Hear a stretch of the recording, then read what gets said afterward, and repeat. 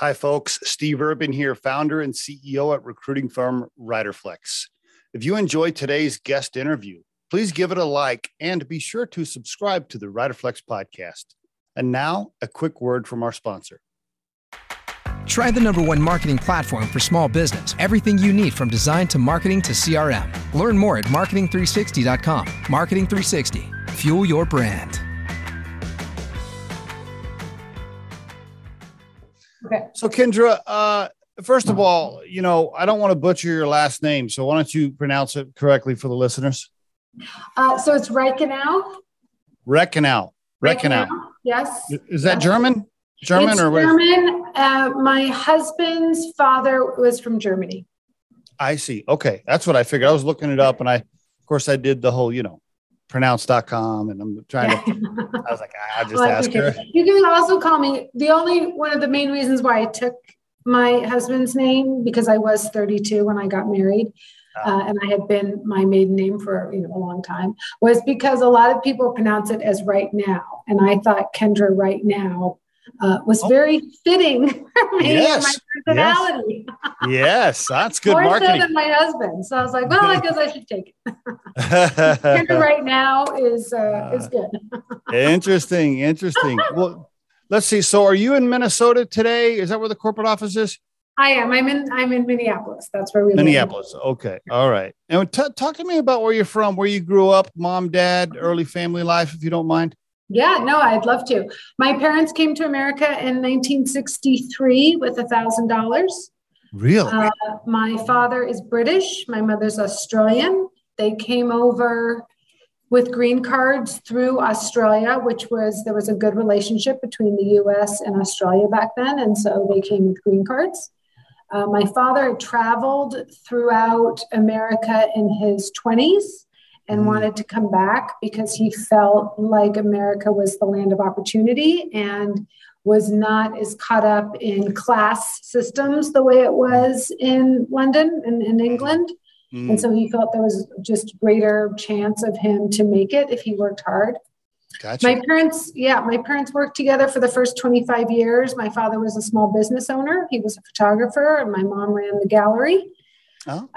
And so my sister and I are kind of second generation immigrants. And I think back then, our parents wanted us to be doctors or lawyers or accountants, right?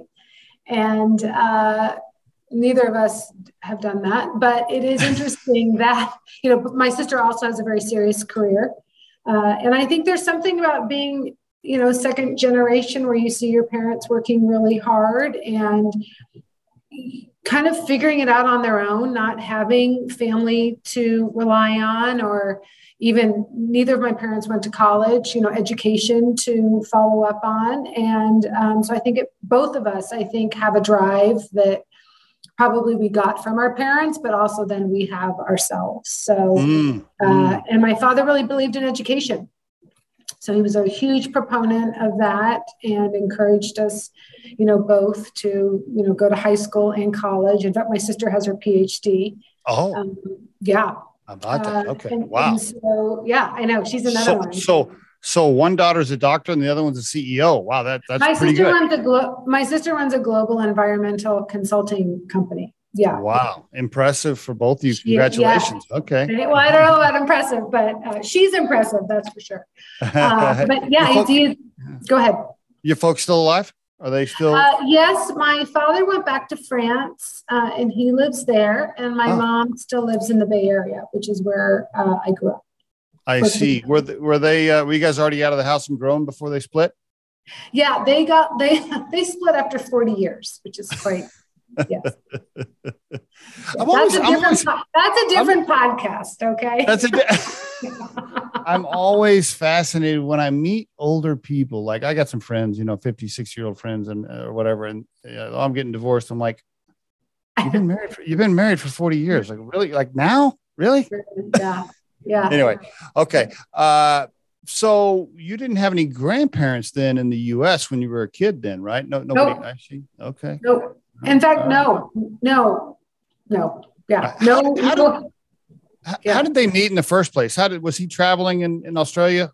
No, my father was in London and my mom was with her family living for a year in London. Oh, I see. And they happened to live, my grandmother on my Australian side had rented a house across the street from my father's parents. And I guess the story goes, it snowed in London, which was very rare. And my mom was trying to shovel the walk. And my dad walked by because he was at his parents' and offered to share the shovel or something. And so from there, they met and married in like 6 months and came to America. So it was quite brave, really, and almost impulsive. I don't know. Yeah. And what kind of kid were you? Were you a good teenager? Were you wild? Were you like, good, Yeah, I was kind of a good kid, but I was also independent. So I've been working since I was 10. Okay. I've always loved working. I didn't love school. My first job was at Joann's Coffee Roasting Company, which roasted coffee beans pre-Starbucks, which kind of starts to date me. You got to put that on your LinkedIn. You got to add that to your LinkedIn profile. Yeah, exactly. And I would measure the beans and put them in a bag and then dust the bag off and then put them all lined up so people could, grab their pound of beans or whatever. And that was my first job at 10. How about and that? My father was a photographer, as I said. And so I would sit on the stool and help. He would warm up his cameras to make sure they were always working because there was no digital back then. Right. And, I used to pose and I used to do local ads, kids clothing ads that he would do. And I used to organize all the wedding albums. So he would take all these photos and then we would organize them in order of how we wanted, and we'd pick the best ones. And so at a young age, I would learn how to pick the best photo, chronologically put it in the photo album, number all the albums, and I would get $1 a book.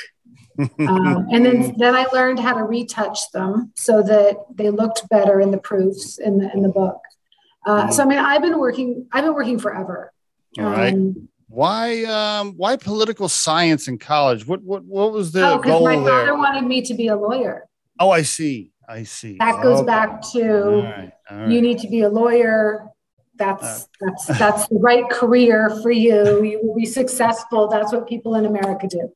I see. That's where that came from. And then but then what? Yeah, walk us through your career a little bit. Your early career. My early career. So you did some retail. There's some retail in there. I love that. I did. I worked through college. So I worked for Nordstrom and Neiman Marcus through college. Cool. I had a client book set up so that I could work the summers, Thanksgiving and Christmas, and make quite a bit of money. Back then, your customers were very loyal to you, and so you had a book, you had all their information, you'd call them.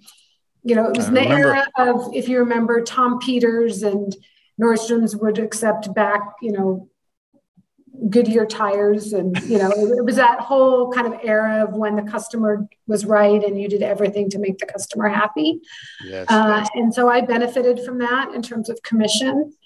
And then I my father went into bankruptcy when I was 20, and I had to live at home for a year and kind of go to community college and save up enough money to pay for my final year at school. And so I worked for Neiman Marcus for 18 months and was the assistant manager of what's now called designer sportswear. And I learned how to put on trunk shows, and I had 19 people reporting into me and teaching them how to work the client book. And it was a good year. Sometimes your worst experiences are your best ones. And that was probably one of my worst experiences. And I lucked out. I went to a very wonderful girls' junior high and high school called Castellea. It was very difficult to get into back then. It was also very expensive, and they bartered. My father bartered so I could go there. He was the school photographer. I was just about to say that. He's like, he probably did something with photos for him or something. Yeah, he did all the school photographs so that I could attend, which I'm sure no private school would do that today, especially in Castellea today. I mean, today I think it's $55,000 a year to go. I mean, it's super crazy. I know, as a high school. But it kind of changed my life. It was a real gift. And when I got out of college, I had no idea what I wanted to do. Really? But no, they didn't prep you back then. You didn't do internships back then. There wasn't the internet. The only people that came on campus was like Ernst and Young accounting or something. And I didn't want to be an accountant.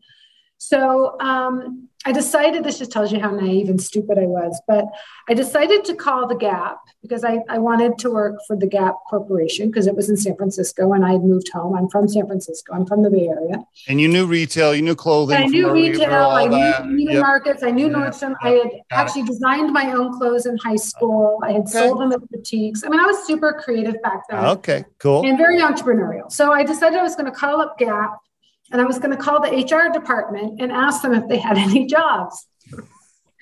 So I called the 1-800 number and I asked them to put me through to recruiting.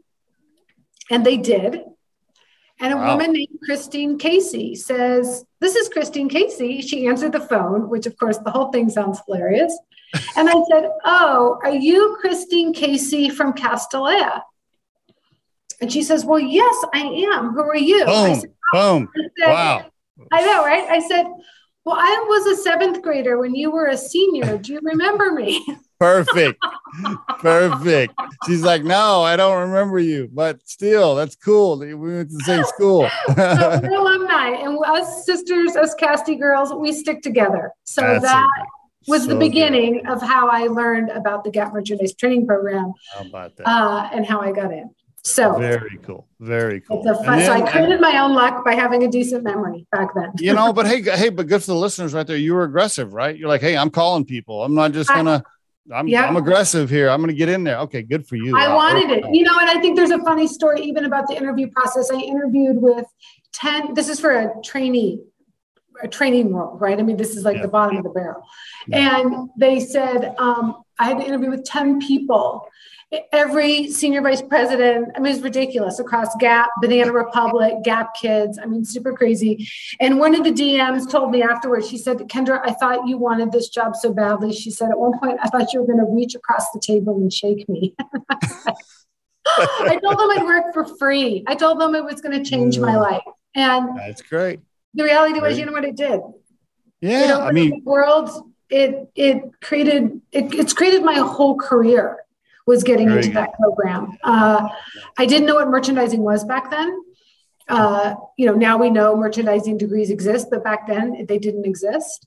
I thought to myself, my God, we get paid for deciding what people wear. Are you kidding me? We get paid to talk about clothes all day long. Like, this has got to be the best thing ever. We traveled all over the world. We learned how to produce goods, source goods. Did you get to fly on the jet? Did you get to fly on the company jet at any point? That nice. I remember flying with the entourage visits and all that. I mean, back then it was run by Mickey Drexler, right? Yes. And he walked the halls every week, and he would walk in the door and he'd say, "Kendra, what's going on? Teach me something." And the calls would go around. He'd say, "Mickey's on the floor. He'll be there in 5 minutes." And then you'd call the next person, right? And you'd jump out of your desk. You'd grab your selling report, you'd go into the closet, you'd put the clothes up on the wall because we all had grids, and then you made sure you knew your numbers. You asked me my numbers today, I know my numbers. Yeah, he could be a tough character. He was very tough, but he groomed you. You knew your business. You were, in case you ran into the elevator, you had to always have something in your head around what you were going to tell Mickey if you ran into him.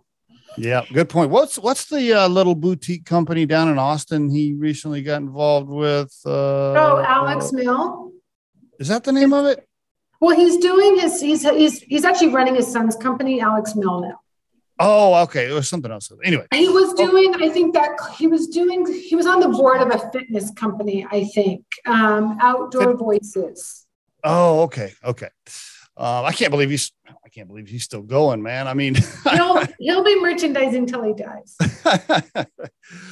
So that's a great experience for you, though. So Gap took off, and then, but somehow now how did you make the jump into consulting? How did you get out of product retail into consulting? How'd that happen?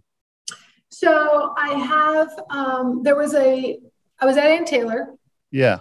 McKinsey was in there, and they were doing a lot of consulting for us. And of course, and McKinsey people, they're always looking for talent. They're like little hawks. Well, they're looking for talent, but at that point, they weren't looking for me. They were very frustrated with the CEO at the time because she was not embracing what McKinsey wanted to do. And so there was this huge issue between the CEO, the board, and McKinsey. All right. And one of the managers at McKinsey kind of pulled me aside and she said, you merchants think you know everything and you don't, and you're not that smart. And I was like, oh, okay.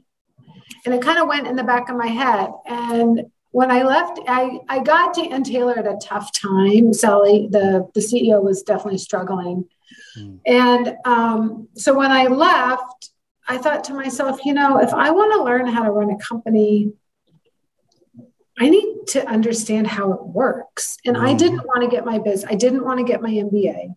I didn't love going to school. And so I figured that if I could get into consulting, I could get paid to learn. True. And that worked in my financial model because whatever I owned was what I had earned myself. So I figured out how to get into consulting. And so my father's accountant knew of someone at KPMG Consulting. KPMG had just bought a little boutique retail firm called Webb and Shirley. And Webb and Shirley were hired to do all the transformation work within the limited organization. Kind of moving to a different design product development model that we had gone through at Gap with McKinsey. Don't tell me you got to work with Nikki Drexler and you met Les Wexner and you worked with both of them personally. Well, I got to meet Grace. I worked for Grace Nichols and Kay Isaacson for 18 months. Yes. So Grace is, yes, I did. Sorry, and the consultant on the project, the manager that I worked for 2 years was Jerry Stritsky. Wow. Who is the guy who, really took REI to a whole new level. Oh no, I have worked with some unbelievable talent. I mean, there's no question. Yes. Sorry, I didn't mean to get your flow off of there, but you've been, that's great. I mean, I've worked with Mickey, I've worked with Grace, I've worked with Jerry, I've worked with Scott Olivet. All good stuff. Oakley. I've worked for Mr. Kohler. Good stuff. Yes. Yeah. Tough, but good stuff. Yeah. Some real legends. I mean, all great leaders are a little bit tough in some areas. I mean, you have to be. You can't just be a little teddy bear walking around all the time. I mean, they want that now, so you have to really tame yourself. But you just have to be resilient. Yeah.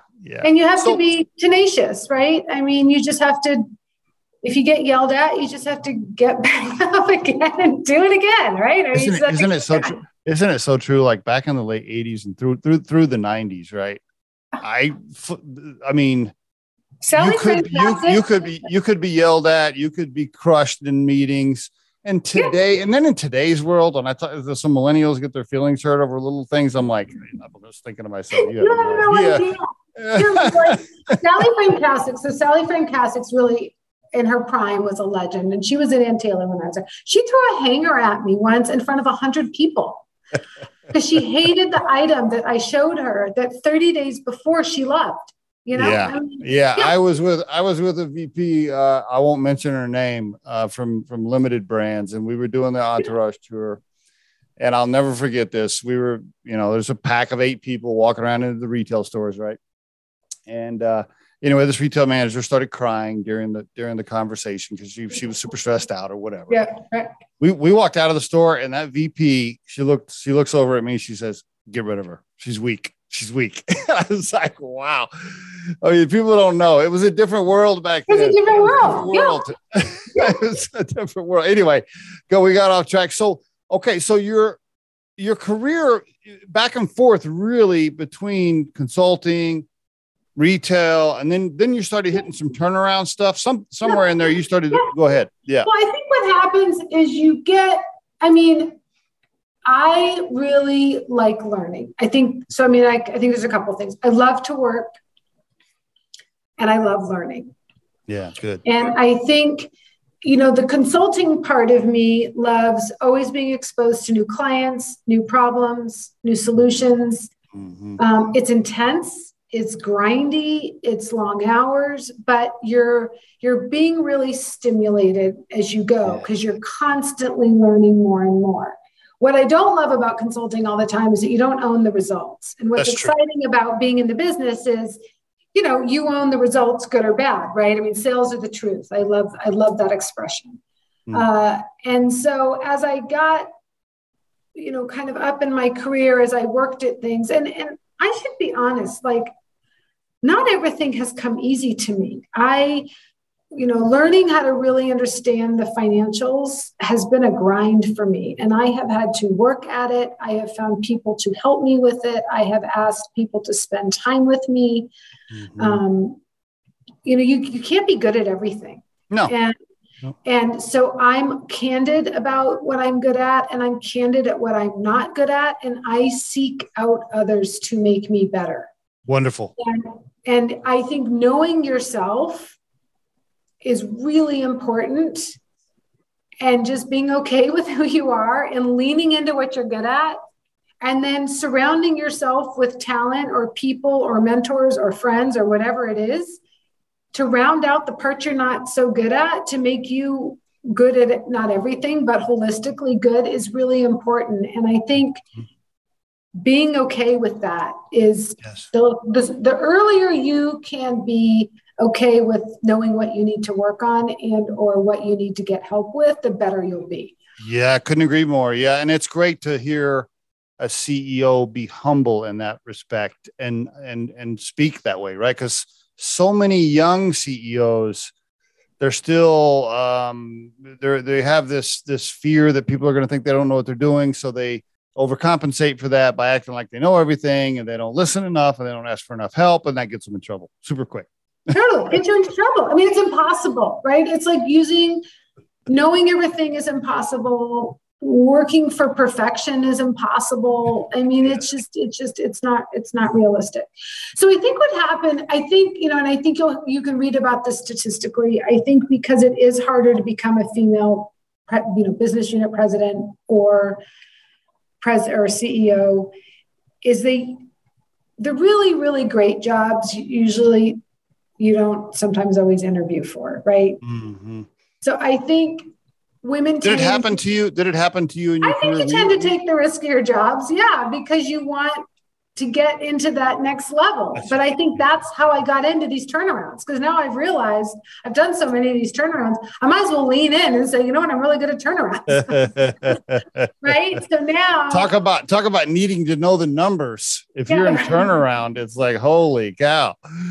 Especially if there's PE money involved, and they're like, hey, Kendra. But then you've got their really good talent to help you crunch it out. Yeah, that's true. It's true. Right. And that goes back to being comfortable enough to saying, hey, you two, I need you. What was your first big kind of success story? We can't touch on every, you have, by the way, great career, and you've had a ton of accomplishments, but what's your first big win on a turnaround? I think my first, I think the one that is most exciting for me is probably the Coolabar one, because that was my first PE-backed standalone CEO role, where when I got there, Ship was on fire. Ship was on fire. Yeah. And the board didn't know. The board wasn't getting along. So I had to learn, there wasn't a cash flow model. We didn't have any line of credit. we didn't have barely enough money to make payroll. There was $1 million of bills not even on the books. I love that. I always love it when you go down to accounting with a bill or something, like, hey, why this vendor's calling me saying we owe him $200,000, and it's like nowhere. It's nowhere logged anywhere. It was crazy. In fact, the AP woman who was outside my office, her phone rang all day long. And finally, I'd been there about a week. And I walked over to her, I said, Brenda, who's calling you all the time? And she says to me, oh, it's all the vendors. And she opens up these drawers, and in it are checks. Checks that never were mailed. She said, we haven't been paying our bills, and they were in this drawer. And I was like, oh my God, what have I done? What have I done? Anyway, the good news is though, it's so good. As once you've gone, we could do a whole episode on just that turnaround. We could, because there's so much I can't even tell you. But well, by the way, now let me just ask you real quick: are you married with kids at this time during that turnaround? Are you married? Oh yeah. So I've been married. I met my husband consulting. Okay, so you go home and you tell your husband, you're like, oh my God, this is, I don't know what I've done. Totally. But he's really, so I think because I've worked with my husband, that's how I met him. I would say we are each other's greatest fans. Okay. So he's like, my you can do it. Amazing. I think my husband's amazing. He could not be more supportive of me. That's right. Cool. And so we know what the other one does well. We know how to support the other one. And he's actually good at some things that I'm not so good at. And I can really help him with some things. And so we can really support the other one. And it makes a big difference having a fan. Was he good at cooking and cleaning and taking care of the kids at that time? Because you probably didn't see him for 6 months during the turnaround. Yeah, I mean, he's definitely a help, and we are fortunate enough we can hire some help when we need. That's good. No, that's good. So and we only have one child, so that okay. Was all right. Yeah. All right. So this place is. By the way, can you tell is it in here? What was the PE firm? Can you mention that, or is it super private? Oh yeah, it was LFE. It was two PE firms. It was LFE and Avon, and then there was a founder. How long had the PE money been in before they brought 9 years? Oh, and they had to put an extra amount in. Oh my God! Okay, so they're already on pins and needles before you even get there. I see. Yeah. But the good news is, probably my greatest success is 22 months later, we had a very successful transaction. How about that? Wow. And I had never. Wow. It was a big deal. I never thought in my wildest dreams that I would know how to hire an investment banker, even what an investment banker is. What does it mean to send out the book or tell the story or do the management presentation? That's great experience. That is wonderful. It's experience. Incredible, right? That was huge for you. Huge moment. Huge. Yep. Was that did you get was that a nice payday right there? Was that hey, we're going to pay off? It was, they'd already had two other CEOs in the role who honestly did better than I did in the deal because Doesn't that suck? You want to call them up and be like, hey, bro. You think they would have thanked me, right? Yeah, seriously. Seriously. But no, because I think they were so upset that they had been previously fired. All right. So you didn't get retirement money out of that, but it was a wonderful moment. You know what? It was a huge. I've never taken a job for the money. Okay. That's good to know. But it's never usually my primary driver. It needs to be enough. I don't want to say I'm not, but I'm not. I hear you. You love the work. Yeah. Money doesn't really make you happy. So that was a great job on that. Congratulations. And then you what? You're like, I'm going to do some consulting for a while myself, take some time off, chill. Yeah, I did. Then I stayed with the new person for another 2.5 years. We doubled the size of the company while I was there. Can I just, for the listeners' benefit and knowledge and learning, is that because you had a ride along package when they? No. Wow. Oh, really? Yeah. Hey, impressive. I really loved, I loved the company. I loved the people. I loved the mission of it. Okay. But then it was time, and then I was fortunate enough to become kind of a part-time operating partner, working for another PE firm to help them look at deals. So I've now sat on both sides of the table. Love it. And that was a thrill. Love it. Great experience. Great experience. I'm the only female there, and there's I just never thought I could do these things, right? Can I ask you, Can we pause right there? And we don't have to get into the whole. I mean, I'm not traditional. If you looked at me, I don't look like a CEO. I don't dress like a CEO. I don't know. You talk like one now. I might speak like one, but if you saw me walking down the street, you wouldn't say, "Oh, she look." I'm definitely not, blue suit and pumps. You know what I'm saying? Did it bother you back then to be the only female sitting in a room full of like 10 guys? Was that a thing? Did it bother you at all? Did it matter? To me, I loved it. Okay. Yeah. So in consulting, when I was at KPMG or Arthur Andersen, I was often the only female. Was that for you? Was that a pride factor? Was that like hey, I feel a little bit. I felt like, I can hang with the boys. I can hang with the boys. Oakley was very male dominated. I loved working at Oakley. I get along with me. I'm not as, I just either like people or I don't like people, but I don't have a huge, I've definitely, we could all sit here and whine about how I've been, treated or not treated. Right. But I don't let it. Has it gotten better over the years with men in general? Have we, men are pigs in general, right? Most of us, we really are.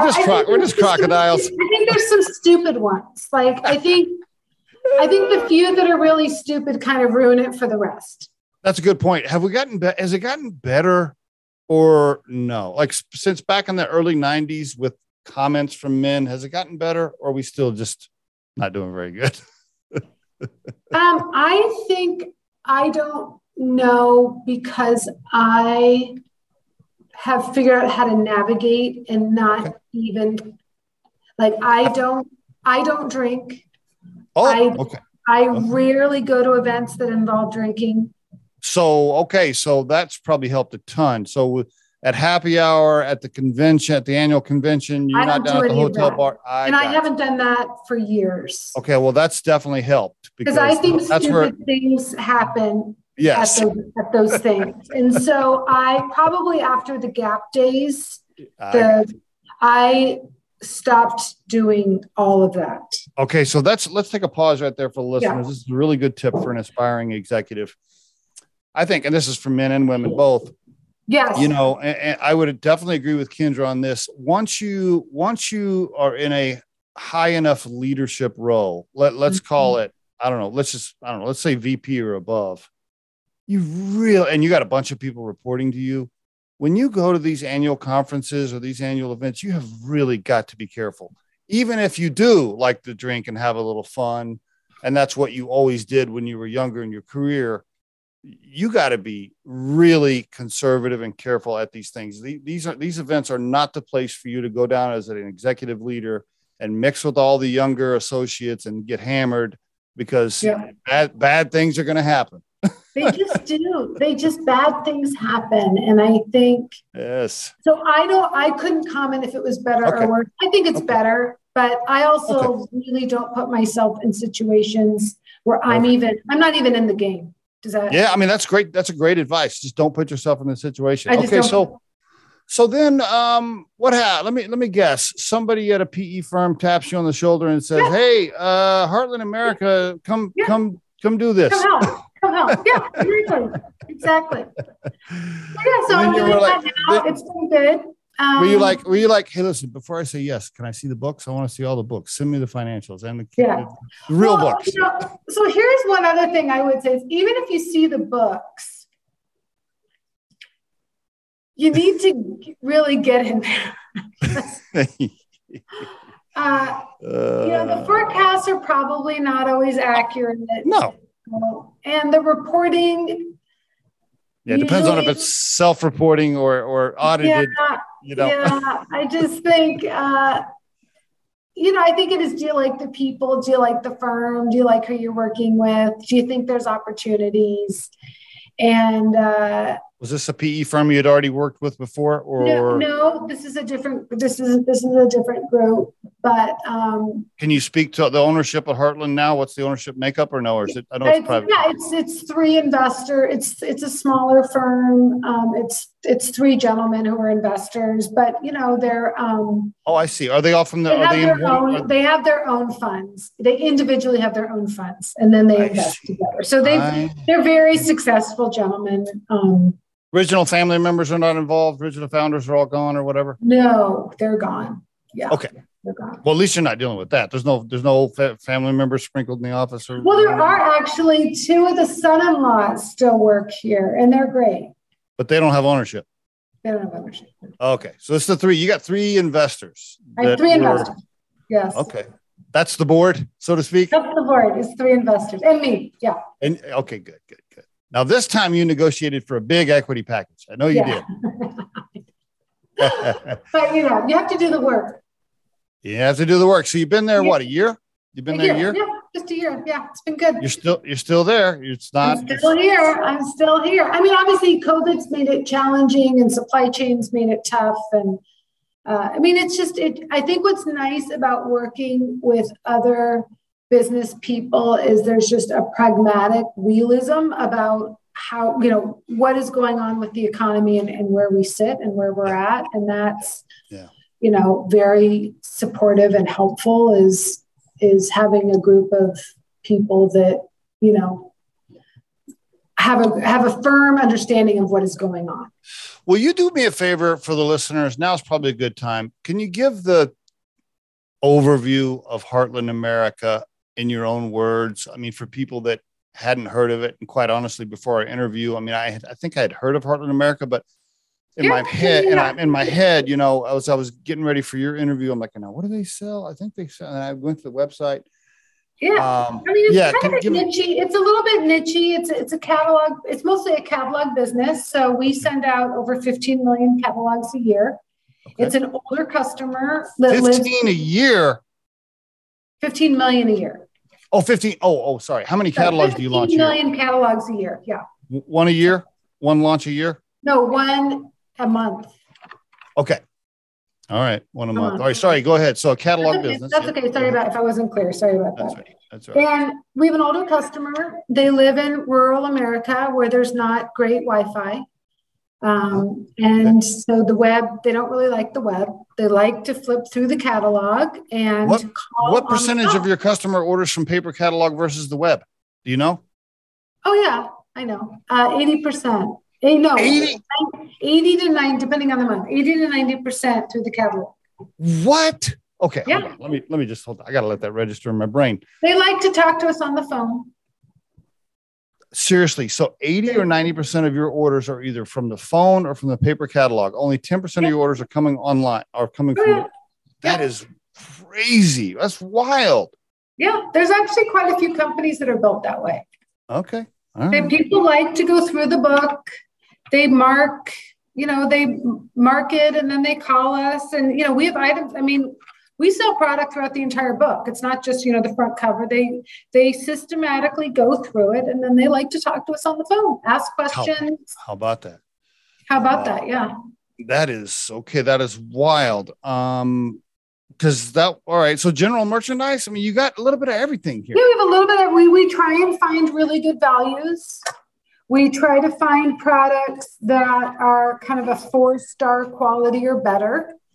Okay. So it's quality, not budget products.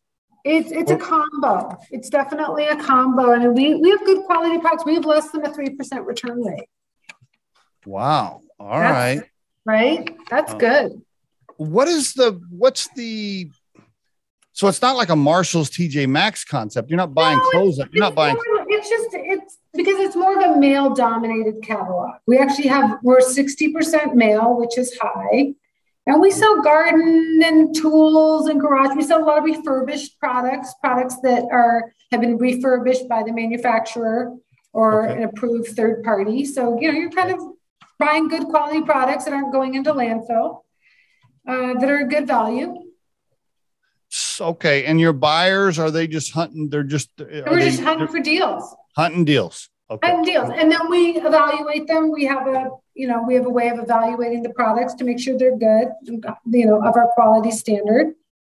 And that's new. So this whole kind of quality value proposition has been one of the things we've been working on since I got here, which is why our returns have dropped to, so low. That's a good number. That's a good number. How the heck does a company like this compete with Amazon? How do you do that? I don't know. Well, have you been on Amazon lately? Every day. I mean, their prices actually have gone up. Their shipping costs have gone up, but I don't think it's hard to compete with Amazon right now. Yeah. It's really hard. But this customer wouldn't spend the $150 on Prime. I see. So are you a Prime customer? I mean, I think it also depends, where I live, if I order something on Amazon, I get it within an hour, right? I'm in the heart of a city. I'm in the heart of a hub. This customer's more rural. They wouldn't even get the same Amazon experience that depending where you live, what you might get. I see. Okay. And Amazon doesn't ever answer the phone. That's true. And I did see that on your website. Your website specifically says, call us. We want to talk to you or something. Yeah, that's what I read that. I read that. And we hire nice people that like to talk on the phone. Okay. So it's so interesting you bring that up. So when I was looking at the website, my first reaction was, how do they compete with Amazon? But then as I was scrolling the website, I saw it where it's like, hey, call us. And I was like, wow, when's the last time you saw a website actually say call us? It's okay to call us. Right. So I think that, part of it is about, I see my mom who's gotten, my mom's going to be 77, 78. Yeah. There's times she has questions before she buys. It's not easy to return things for her anymore. So she wants to buy the right thing.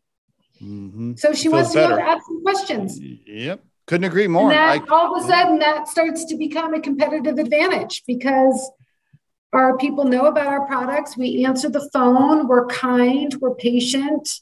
I'm not looking at the clock saying you've got to get your call down by, 5 more seconds.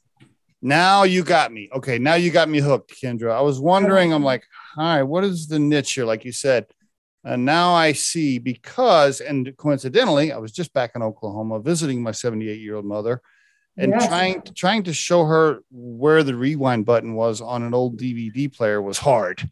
Yeah. And, you're right. She wants to just call somebody and am I ordering the right thing? You're right. Yeah, you're totally right. There is a need for that. I think you're servicing a need there. I see that now. I think we are, I know everyone always wants to talk about Gen X and Gen Z and, millennial, but I mean, there is that older customer and they're still around and they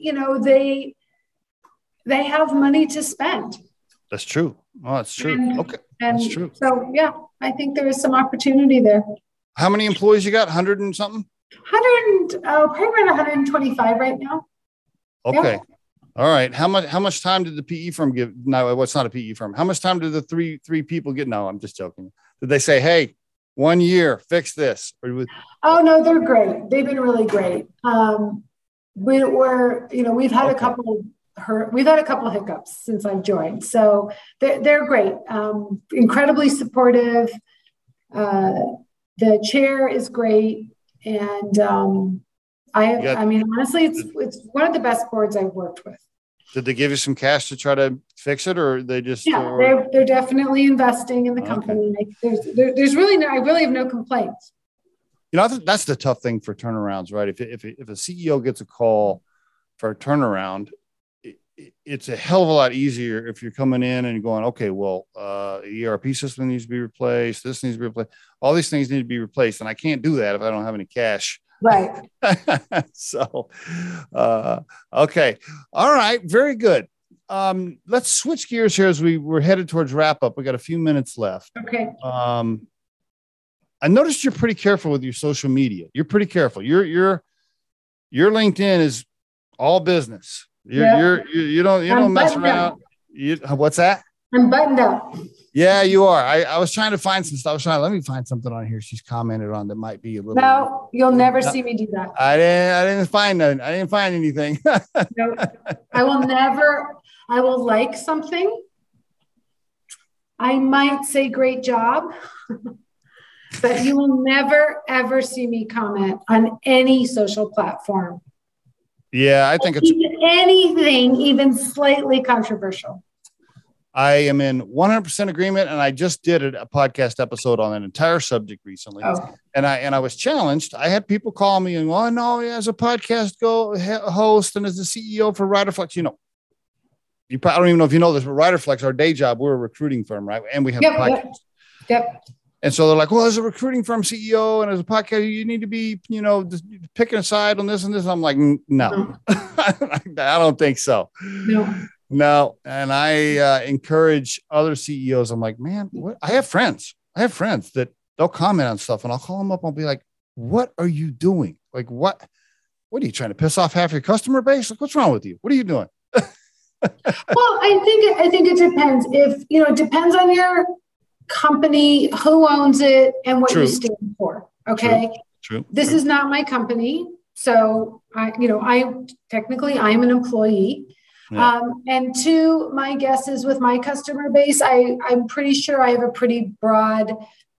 all political views at my organization. Yeah, and you have all I don't really feel like it's my right to push my personal values on other people.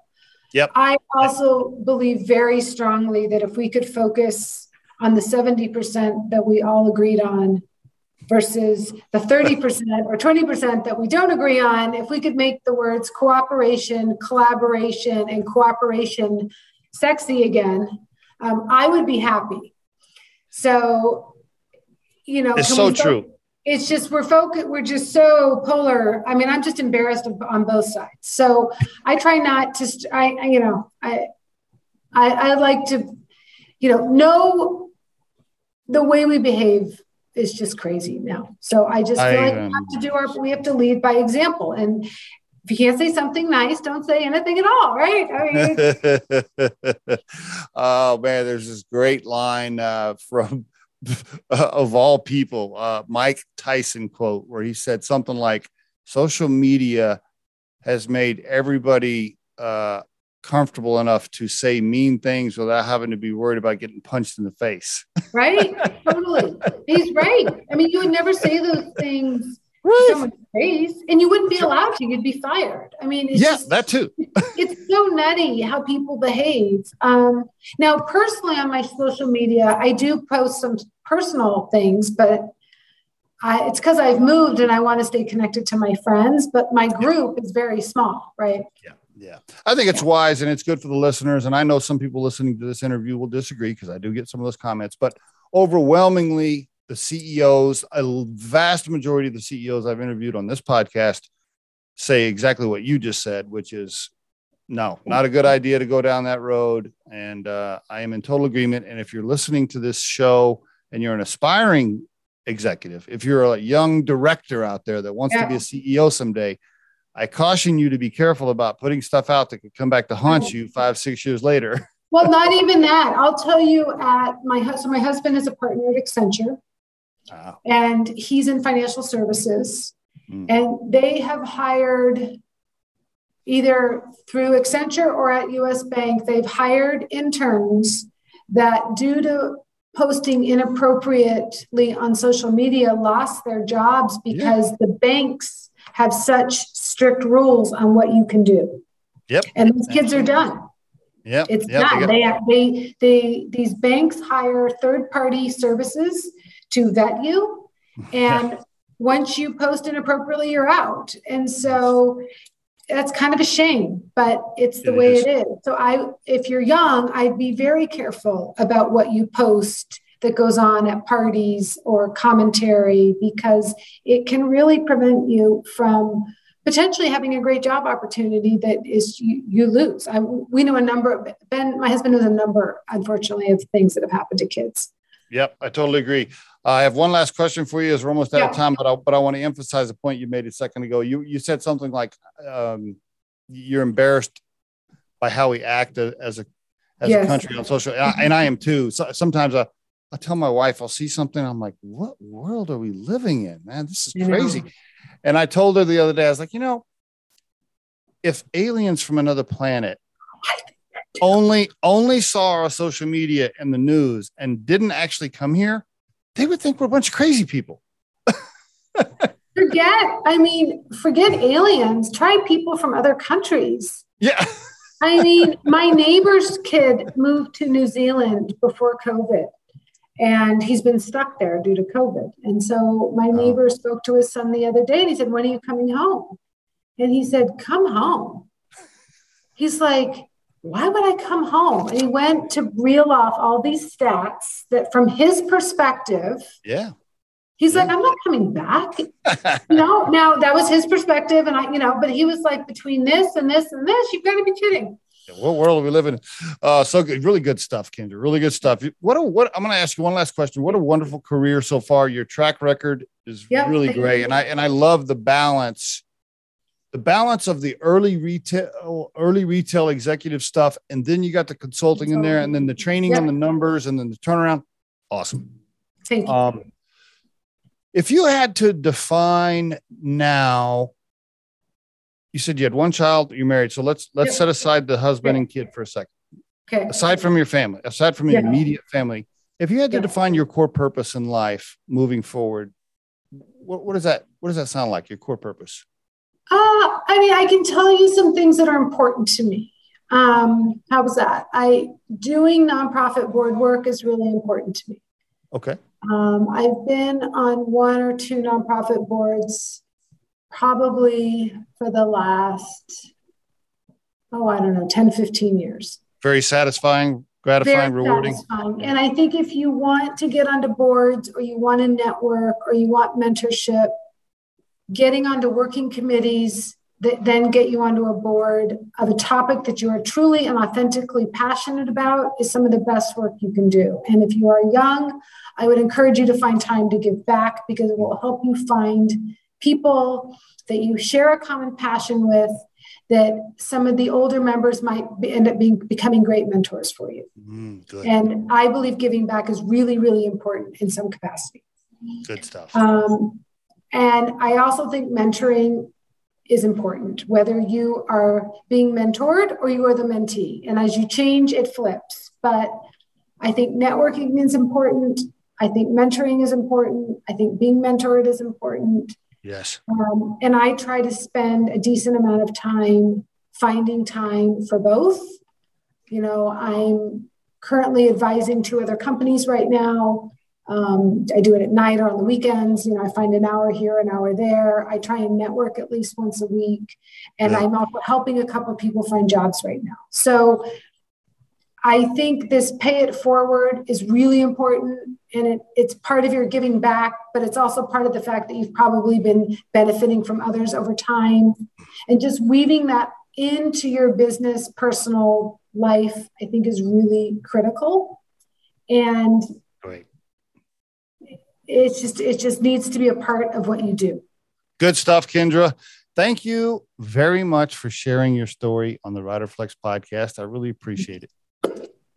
Thank you.